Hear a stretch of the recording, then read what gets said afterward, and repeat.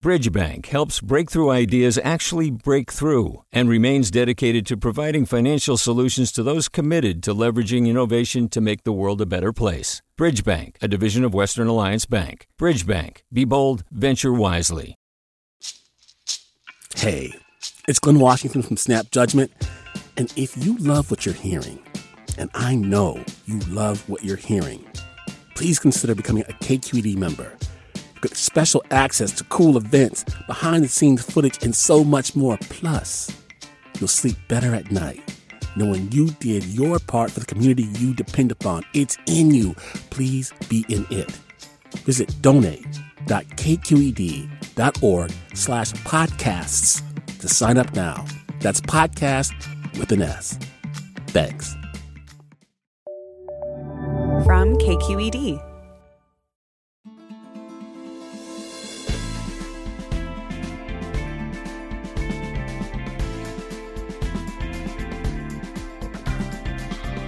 From KQED in San Francisco, I'm Alexis Madrigal. So-called welfare reform in the 1990s changed the nature of cash payments to people in need. A bipartisan majority argued that welfare wasn't just about helping people survive. Note, the cash payments became a tool for getting people to work. And to many people not on welfare, the theory sounded good. But what actually happened? The welfare rolls have fallen substantially, but what about the people who still need help? The new season of The Uncertain Hour, Marketplace's investigative podcast, examines the unintended consequences of welfare work requirements and how private companies have managed to capture millions of government dollars from that system.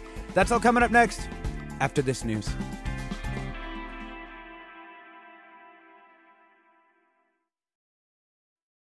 Welcome to Forum. I'm Alexis Madrigal. Krissy Clark's podcast, The Uncertain Hour, reports on people in the precarious seams of our economy. Past seasons of this Marketplace-produced investigation have brought us inside chicken farms and the drug war. The new one covers the rise of the welfare-to-work industrial complex, a web of private contractors, state and local governments, and consequential federal performance metrics. People on temporary assistance for needy families, or what we often call welfare, must work or be trying to work in order to receive their full cash benefits. And administering and complying with that necessity has become a big industry across the country. But is all that actually helping people more than simply giving people basic cash aid? Here to help us figure that out, we've got Krissy Clark of Marketplace's investigative podcast, The Uncertain Hour. Welcome to the show. Hey, thanks so much for having me. Yeah, this is a really, really good podcast. And I want to start the show with the people that you were able to interview about their experiences in this kind of welfare-to-work machine. Like, kind of tell us what sort of situations you found people in, and what do they hope to have happen when they go to the government for this kind of assistance? Yeah, I spoke with people. I focused a lot of my reporting in Wisconsin. And so the way that I met people is I was often hanging around welfare offices and intercepting people as they walked in.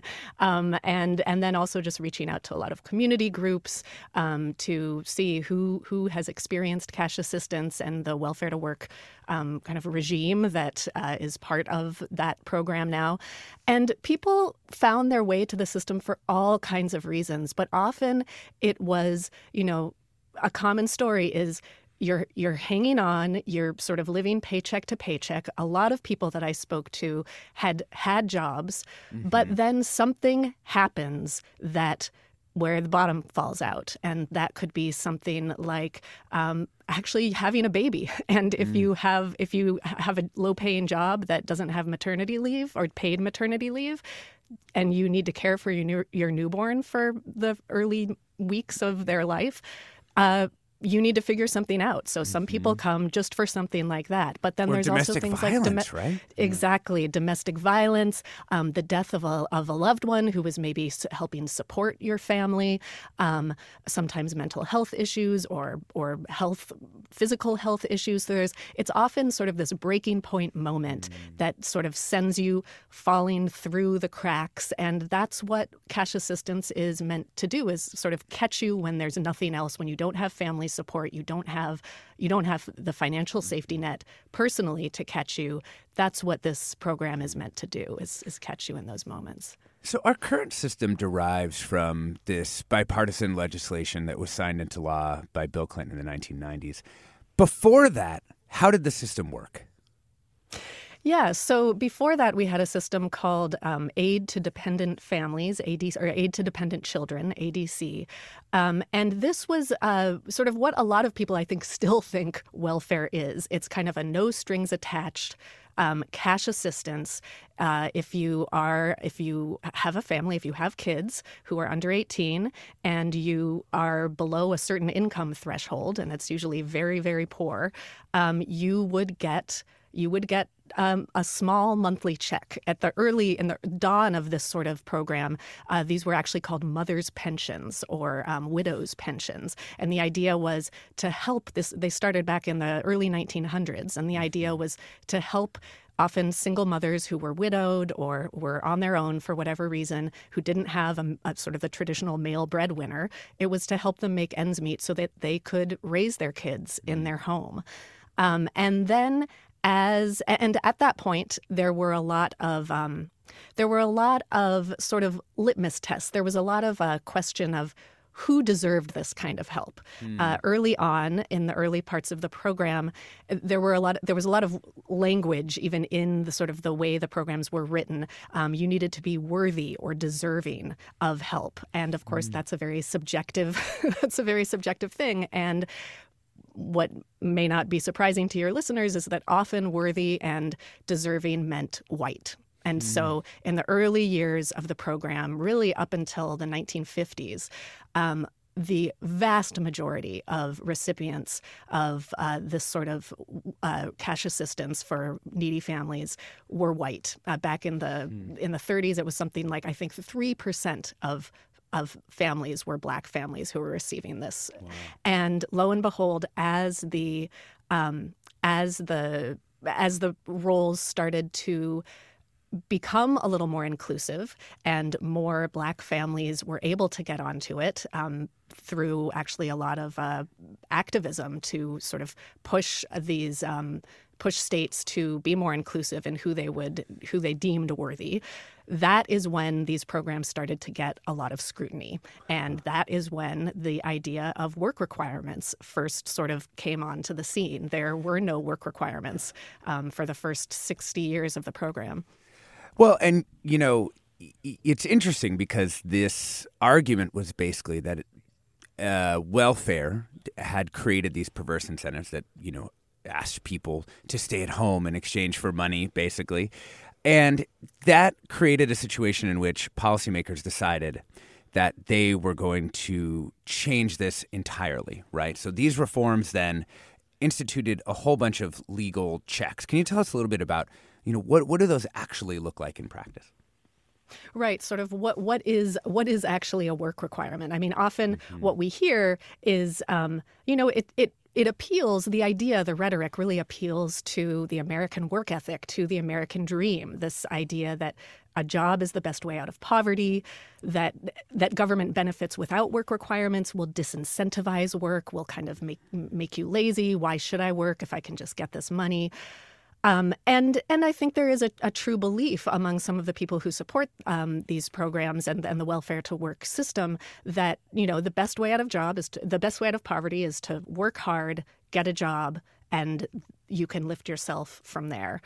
But when you actually look at the details, sort of where the rubber meets the road of what a work requirement actually means in the cash assistance system and temporary for assistance for needy families, it really is not about what we might think of as work. It's not necessarily about you must have a paying job in order to get this to get this help. What it is this list of 12 federally approved, quote, work activities. And so having a paying job counts.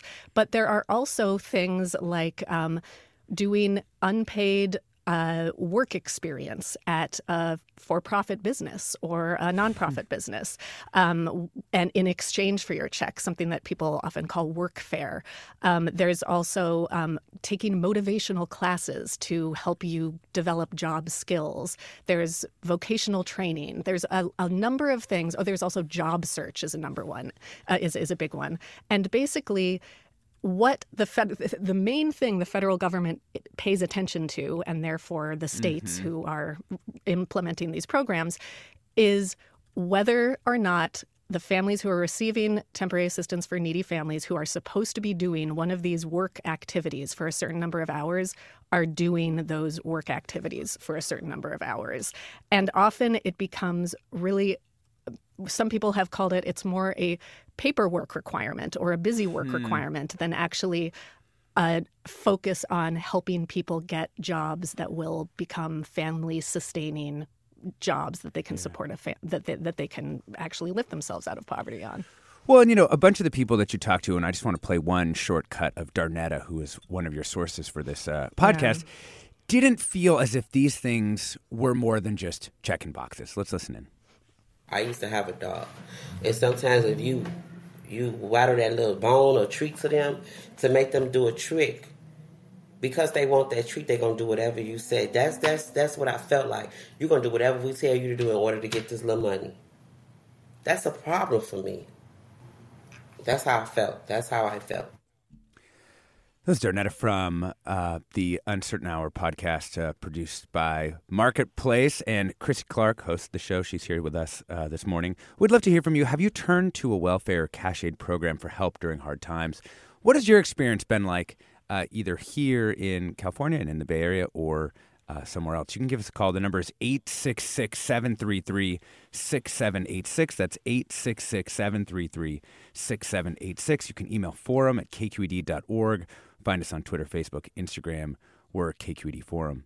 One of the things maybe people might not be thinking of is there's all these tasks to be done, which means then somebody needs to check on all those things, right? Which then creates this huge need for some kind of bureaucratic system, right, to make sure that people and states and counties are in compliance with the federal rules, right? Right. And in fact, I spoke with one woman who works with a lot of welfare programs around the country, and she has described these programs as basically compliance machines, as sort of paperwork chasing compliance machines, because as we were talking about there's so much focus on our families, are the participants doing their required number of hours for to fulfill these work requirements, because if you don't meet those hours, the state has to report how many of the families on their caseload are doing the required number of work activities for the required number of hours. If they don't hit the targets, they risk losing federal funding for these programs. So it's a big deal. And so what it means is, as you know, what is measured matters. So what it means is that kind of from the top down to the case manager level, what a lot of people's time is spent doing is just chasing down participants, seeing, do you have your timesheet that showed that you did these hours? You were 10 minutes late. Why were you 10 minutes late? Do you have a good reason for that? And so much energy is put into really the red tape and the reporting, that what a lot of case managers feel frustrated by is that they can't actually focus on, why is this person here? They came because they were in a domestic violence situation, and we need to help get them counseling. Darnetta is a perfect example. She fled an abusive ex-boyfriend. She had been put in the hospital when he beat her up one day. And what she ended up having to do is just focus on job search, when what she needed was a much bigger trauma-informed care. Yeah. We're talking about the welfare to work industrial complex with Krissy Clark, host and producer of the Marketplace podcast, The Uncertain Hour. We'll be back with more right after the break.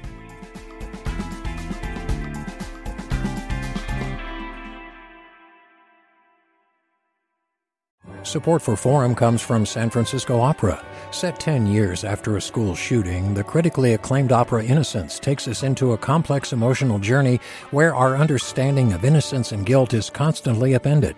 Kaya Sariaho's ethereal score collapses the past into the present as a community of survivors grapple with how to move forward.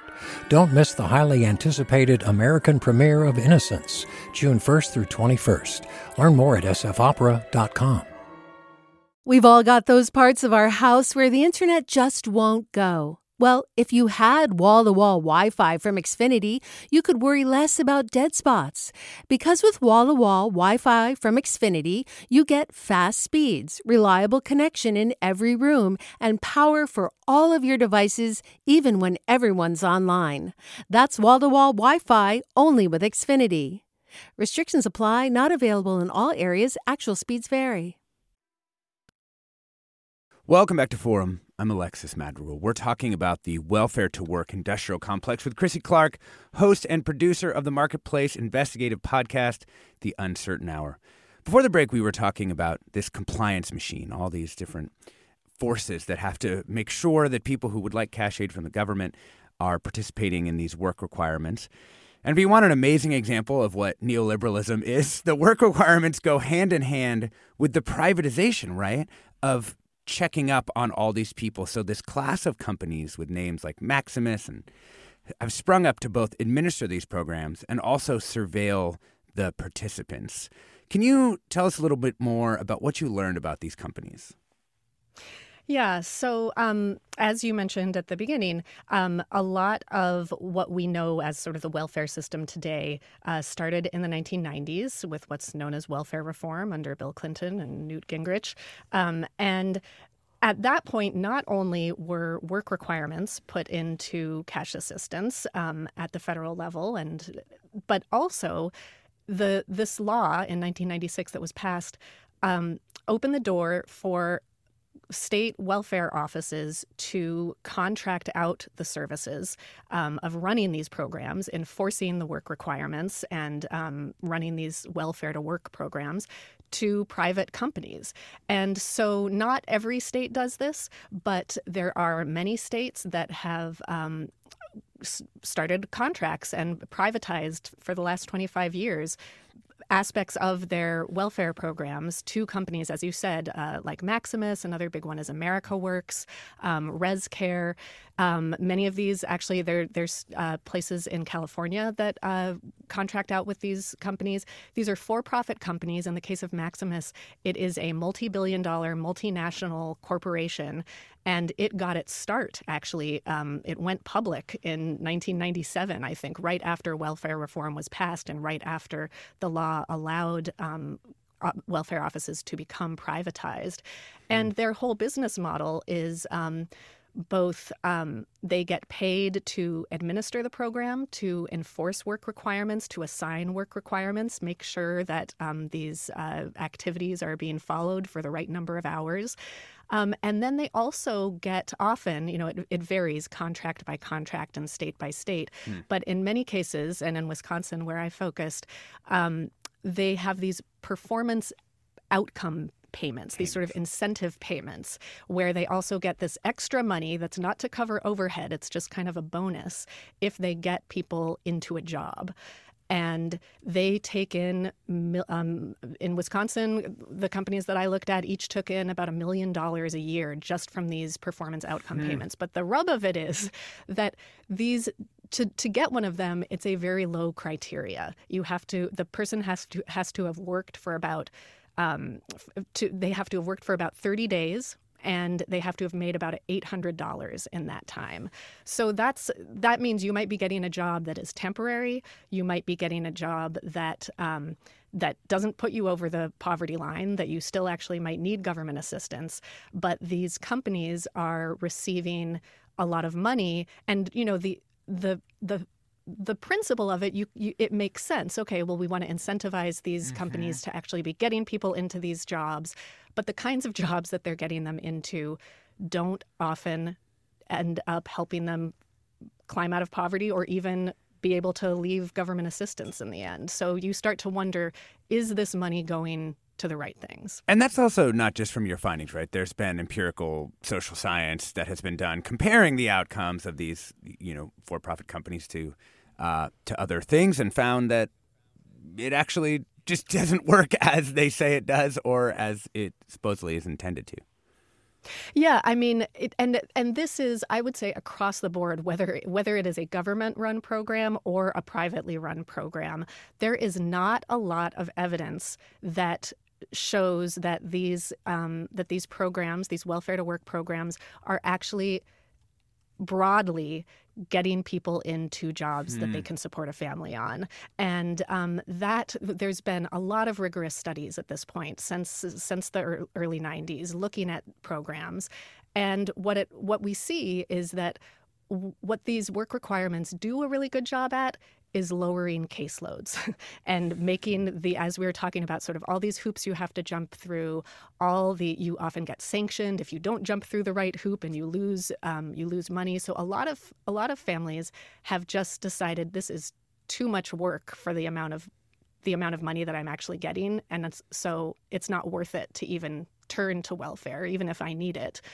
So it has done a good job in lowering the caseloads, but what it has not done a good job in broadly, there are certainly some success stories. Some people did find jobs and were able to sort of climb up the economic ladder. But if you look on the whole, most of these compliance-based programs do not end up getting people in the long run into a place where they are out of poverty, financially stable, and with jobs that are lasting. Yeah. Let's bring in a caller who wants to add another dimension to the conversation. Camilla in Sebastopol, welcome. Hi, thank you so much for taking my call and for this topic.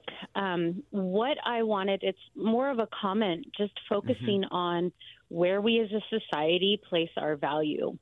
And if we ask ourselves whether or not it is more valuable for a parent, a mother or a father, to stay in the home and care for their children and care for them well, or to leave the home, put the care of their children in charge of somebody else so that they can go and work for a paycheck that often for a lot of people don't actually end up making ends meet. And everything that you're talking about, it breaks my heart because it's another way in which we as a culture prostrate ourselves to the shrine of productivity, this ultimate American value that somehow if we work for a paycheck, it means that we have value and we're productive.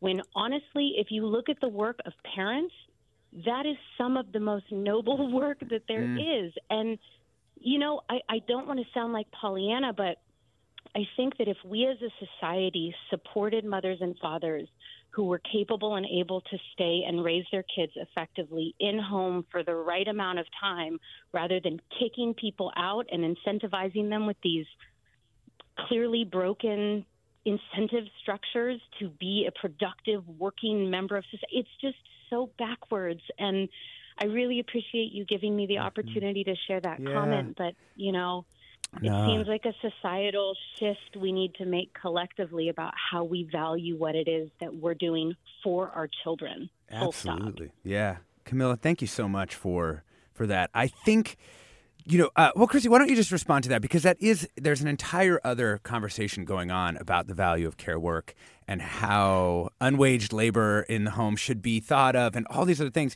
And it feels so disconnected from the policies that are currently in place around these work requirements. Absolutely. No, I mean, as soon as you start bringing in the federal government to define what counts as work, and they have these 12 activities that they've decided count as work according to this law, it exactly as the caller brought up, it raises the question of, well, so what are you saying doesn't count as work? And as I was saying before, for many years, for decades, the welfare program, the whole point of it was to help allow women, often women or parents, to stay in the home to raise their children in those early years.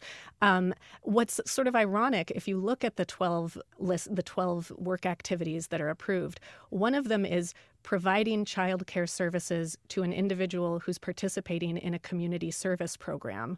So it's this irony of caring for your own children, that is not considered work according to these 12 these 12 activities, but watching somebody else's child is considered work. So you just sort of you realize sort of if you take that to its logical extension, it's like, okay, so can we just switch? Like, I'll watch your kids, you watch my kids, and then it will count as work. Yeah.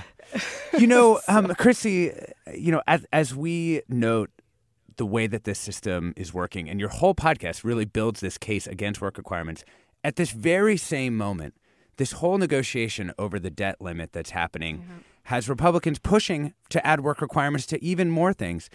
Is this sort of driving you nuts, honestly, as someone who's been working on this, obviously, for years?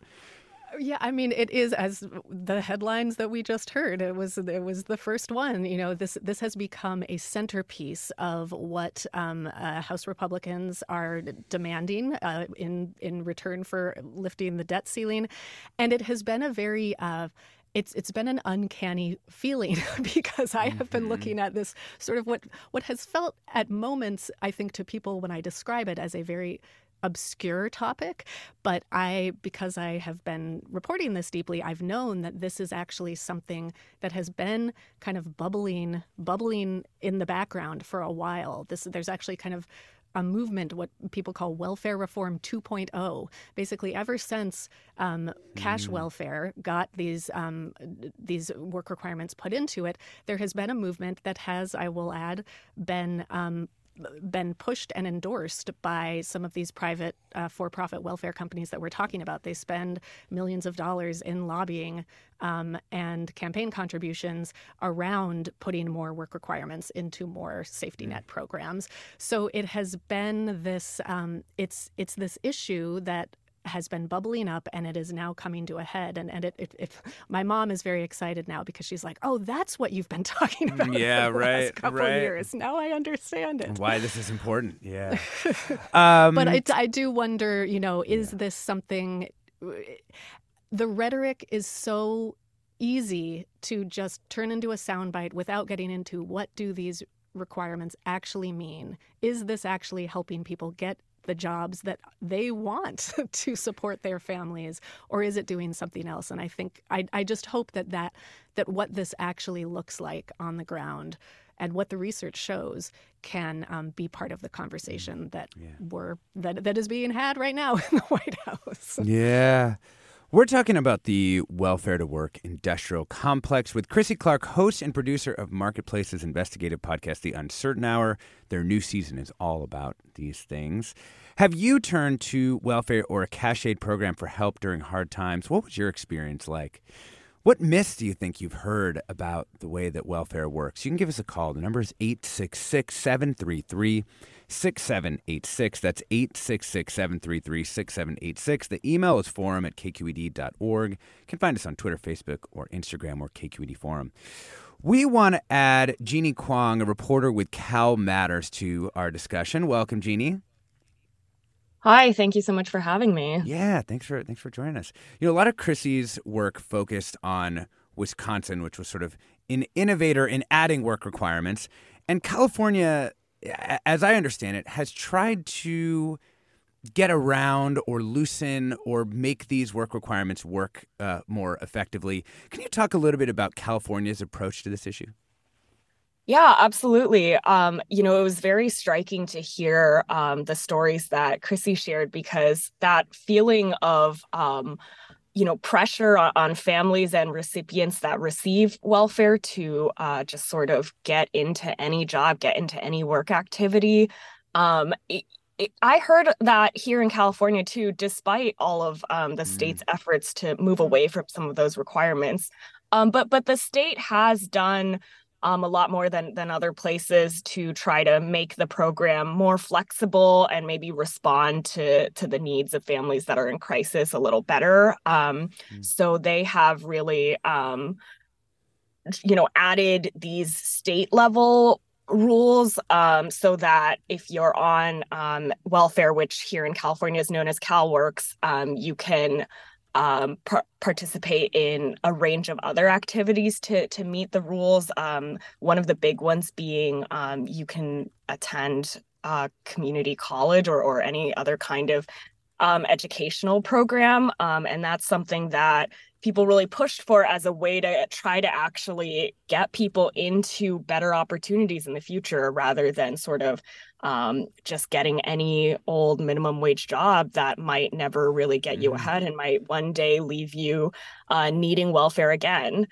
So those are some of the ways that the state has really tried to open up the program more, make it less restrictive, less burdensome on recipients. But there is still the federal rule that hangs over everyone's heads. This work participation rate that we were talking about earlier, right? Yeah, absolutely. Like that single metric that the federal government uses to judge your program and threaten to withhold funding if you don't reach that number. Do we have any sense yet? I'm sure people are studying this, but of course, there's all the crosswinds of the federal and state rules and all the implementation in all the different counties. And I know this is difficult to study, but do we have a sense, Jeanne, of if these changes in California are just helping people more? Well, I do think the state is more generous than other states. I mean, even just the amount that you can get on TANF here, it is higher than other places. The state itself accounts for probably about a third of the whole country's cash welfare caseload, because a lot of other states have sort of undone those sort of direct cash programs.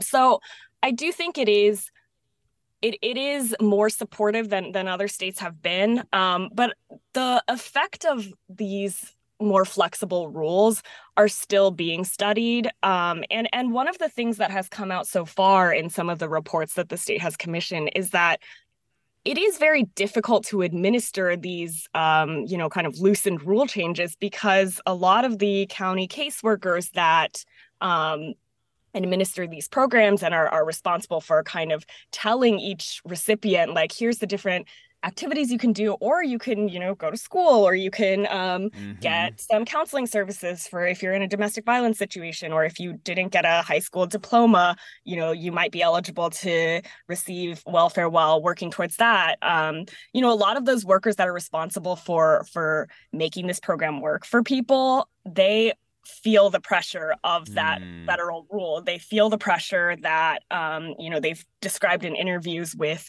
the researchers that are doing these reports, that their jobs are on the line, that they might still be penalized at work if they don't get a certain number of people into those, one of those 12 federal work activities, that their county might pressure them because they might be financially penalized by the federal government if they don't reach that. So that's something that's kind of quietly a debate right now at the state government level here in the Capitol, is, should the state sort of shoulder that financial risk of, loosening the program requirements more at the state level for people here, and then kind of taking the risk that they might get penalized by the federal government as a result.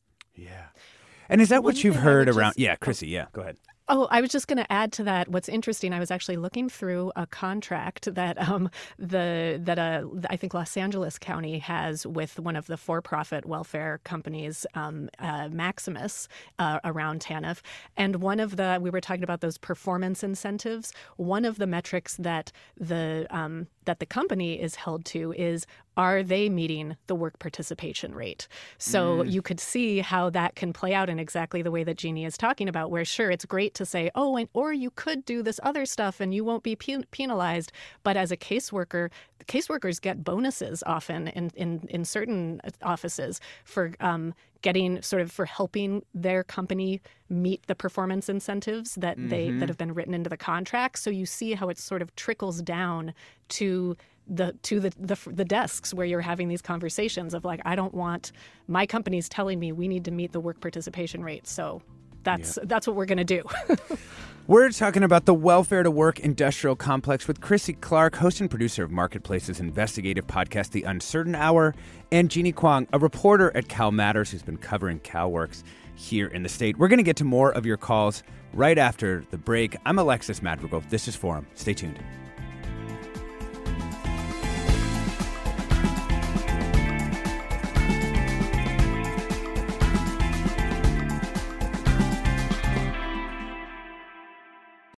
Support for Forum comes from San Francisco Opera.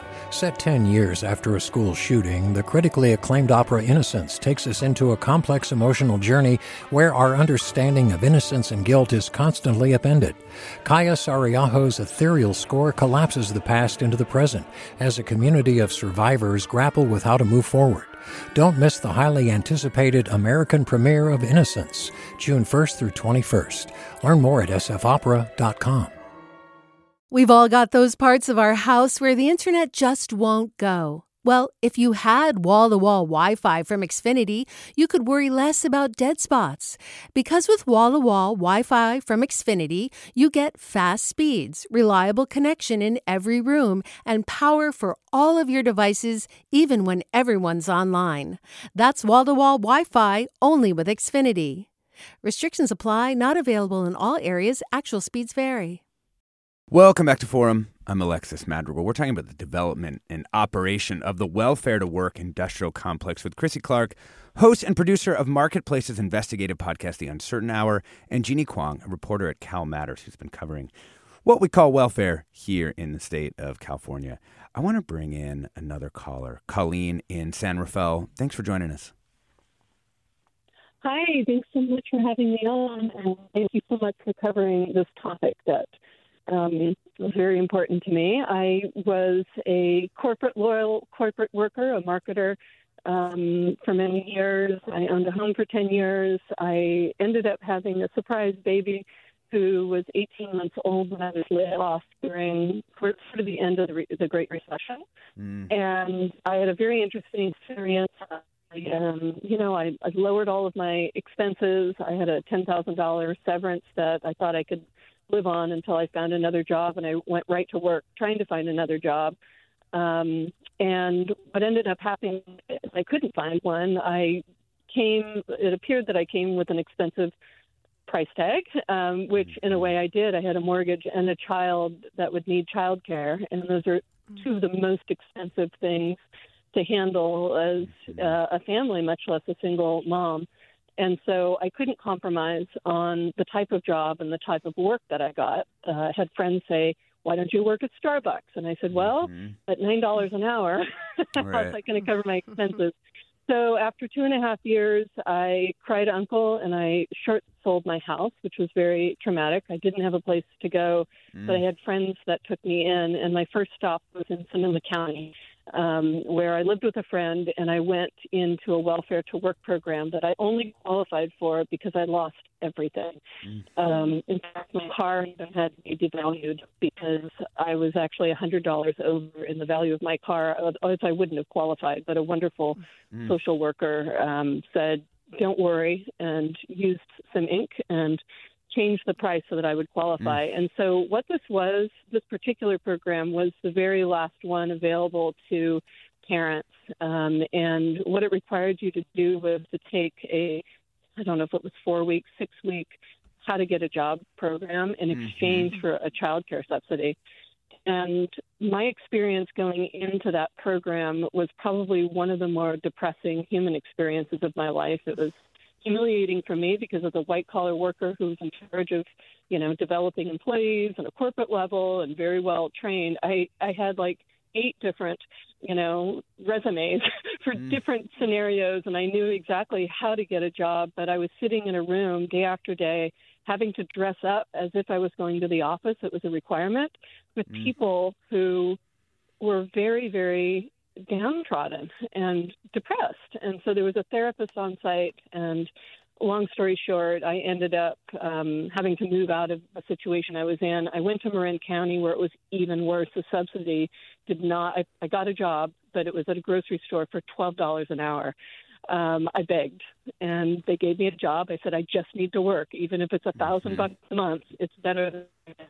So the subsidy changed and shifted. Marin County's child care costs are much, much higher, but the people, our friends, wonderful friends who took us in, offered to support us until and moved up in the job.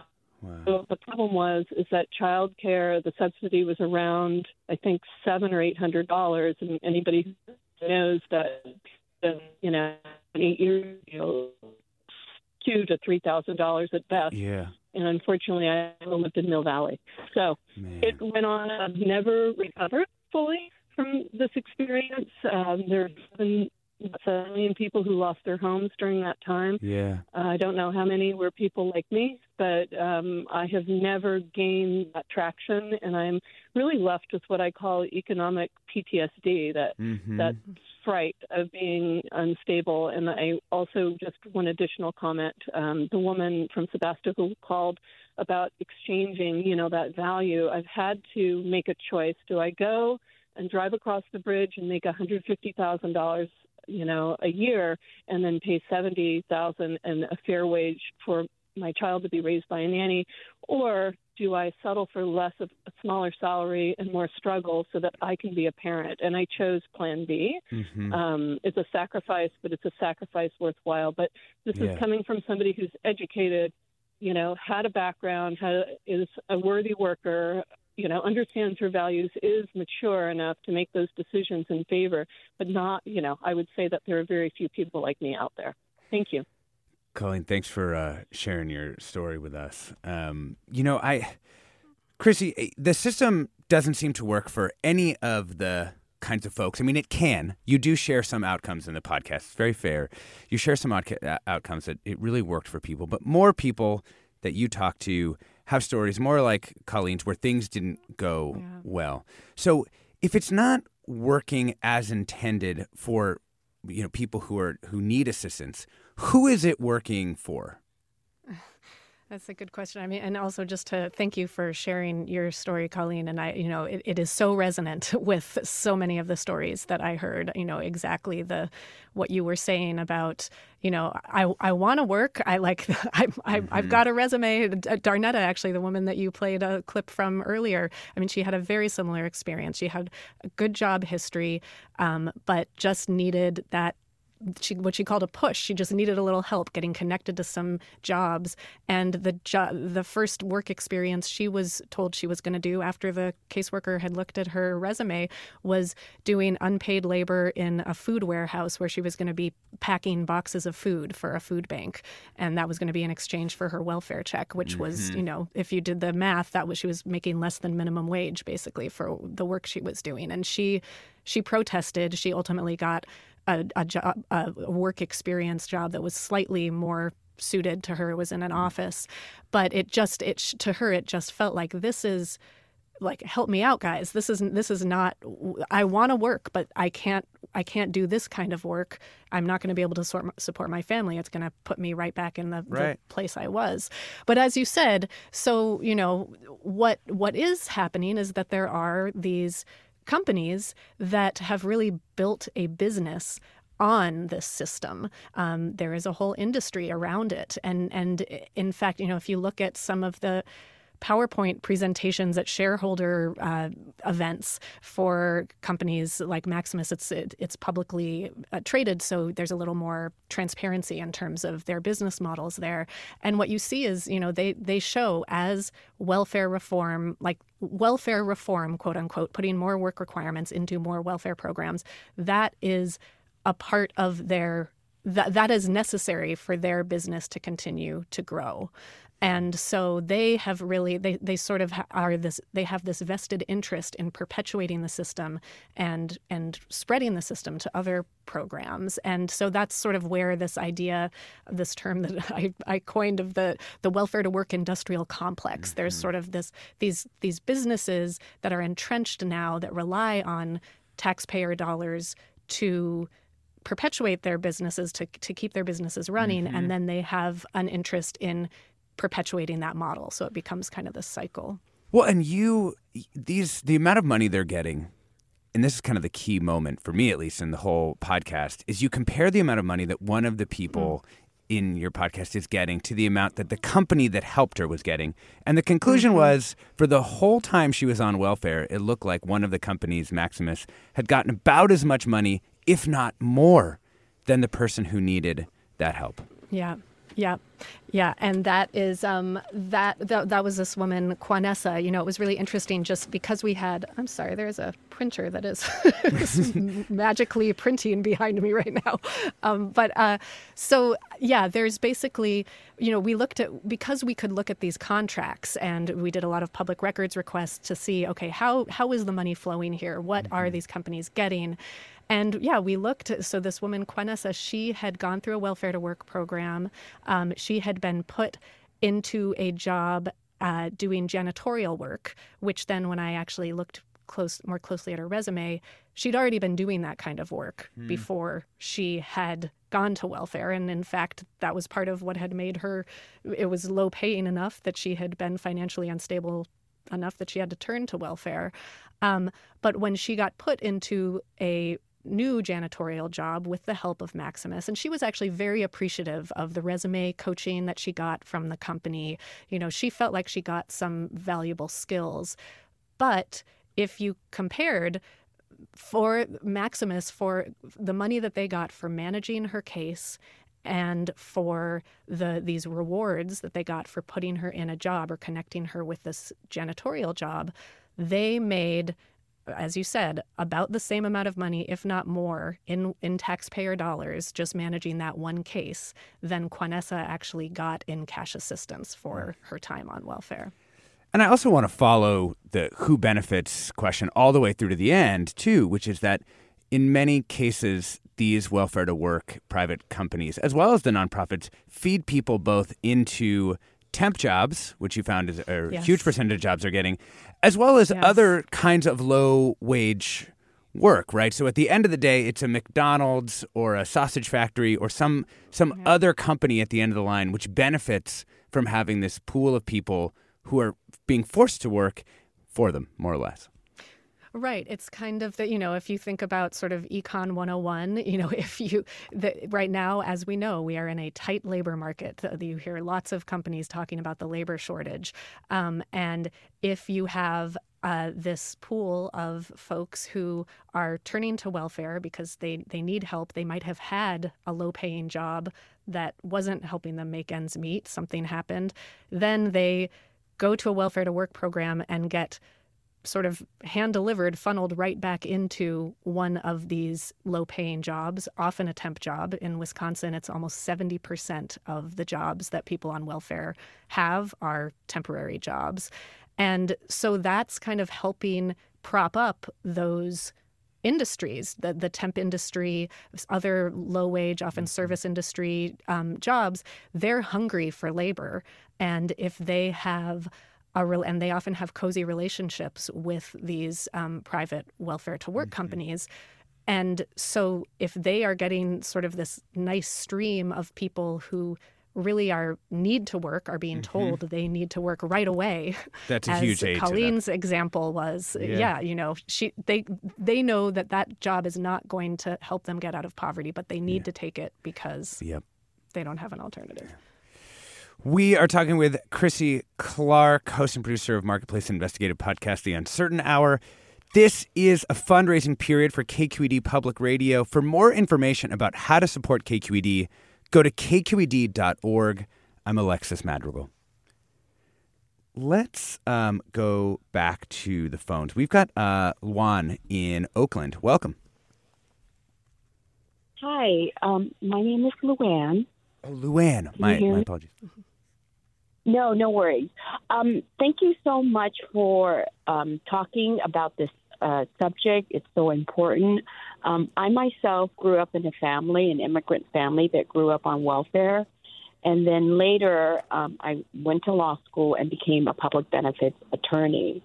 The topic that you're talking about in terms of the economics of sort of capitalism and this work requirement has been something that's been touched about in the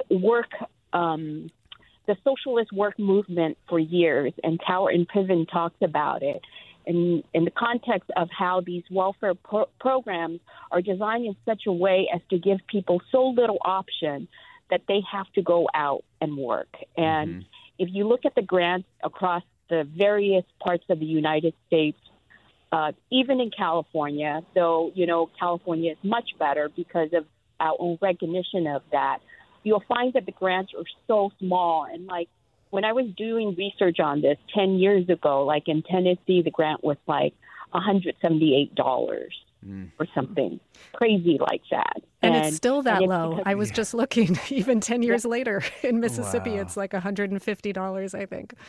Wow. Yeah, and this is true throughout much of the country.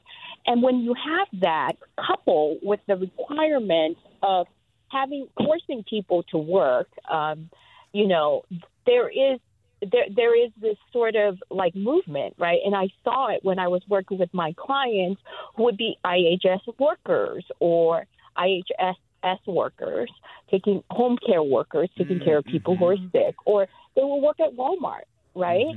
And they would be in these part-time jobs at Walmart that just wouldn't make enough for them to support their family. So there would be, and Walmart would be subsidized because we would be subsidizing them through our public benefits program. So there is some of that happening by virtue of the fact that, like, when people do work, we take some of their money away, right? It's not like they get to work and keep all of it. Like, the structural incentive is that you get to keep some of it and we, the government, get to keep some of it. I will tell you, too, that, like, in the context of the way that work is structure right now, like, the idea that we can help people get minimum wage or living wage jobs from these programs, that's simply not the case. And happening. The numbers not bearing out, whether it's nationally or in the state of California. What does work is really this pathway to education, right? Yeah. And for hey, Luann, I wanted to. Sorry. Let me. I just want to. I want to give. We're getting to the end of the hour here, and I just wanted to give. I mean, you said a lot of things, and I want to give Krissy Clark a chance to respond, and maybe also to answer the deeper question that's embedded in a lot of the things that callers have said and that are part of your podcast, which is there a better way? Like, what is the solution to getting out of this conundrum we put ourselves in? Well, it's interesting. I got to speak with one of the architects of kind of welfare to work across the country. Wisconsin, as you said, was one of the test kitchens, an early pioneer of these welfare work requirements. But the governor of Wisconsin, Tommy Thompson, who later went on to run the Department of Health and Human Services in the Bush administration, he was a champion evangelist of this whole idea of welfare to work. And when I spoke with him a few months ago, it was really interesting because part of what he had really sold the program on back in the 90s was, this program is going to help people become welders and become teachers and become nurses. And we're going to help people who are struggling get these high wage jobs. And I talked to him about the track record and what the major employers are, temp companies, Walmart, McDonald's, Amazon. And I said, these are not the kinds of jobs that you were touting in the 90s. These are jobs that are not paying living wages. And he said, yeah, you're right. It didn't work out like this was supposed to. And his big thing was that there needs to be more money put into vocational training. Right now, a very small fraction of these programs, money goes towards education, vocational training. I think in Wisconsin, it's like 0.5% or 0.05%. So one thing is, even Tommy Thompson, a Republican, is saying we should be putting more money into this. That, though, is not what that's not what is on the table right now. That's not happening. We've been talking about the development of the welfare to work industrial complex with Krissy Clark, host and producer of Marketplace's investigative podcast, The Uncertain Hour. Thanks for joining us, Krissy. Thank you so much for having me. The new season of the podcast is all about this. You can check it out. We've also been joined by Jeanne Kuang, a reporter at CalMatters covering welfare here in the state of California. Thank you so much for providing that context, Jeanne. Thank you. You've been listening to Forum. I'm Alexis Madrigal. Stay tuned for another hour of Forum Ahead with Scott Schaefer.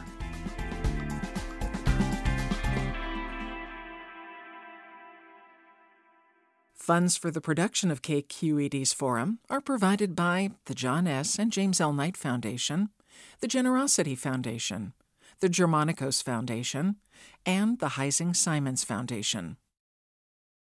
Support for Forum comes from San Francisco Opera. Set 10 years after a school shooting, the critically acclaimed opera Innocence takes us into a complex emotional journey where our understanding of innocence and guilt is constantly upended.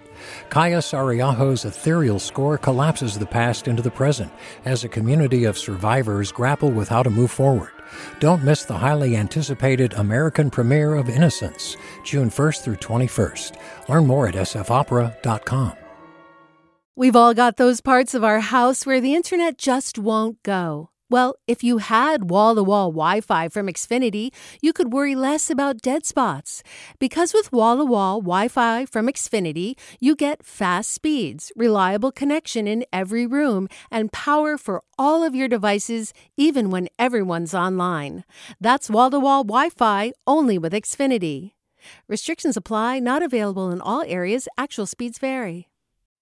All over the country, we need to improve reading in Wisconsin. Schools are changing the way they teach reading. I'm calling for a renewed focus on literacy. We have gotten this wrong in New York and all across the nation.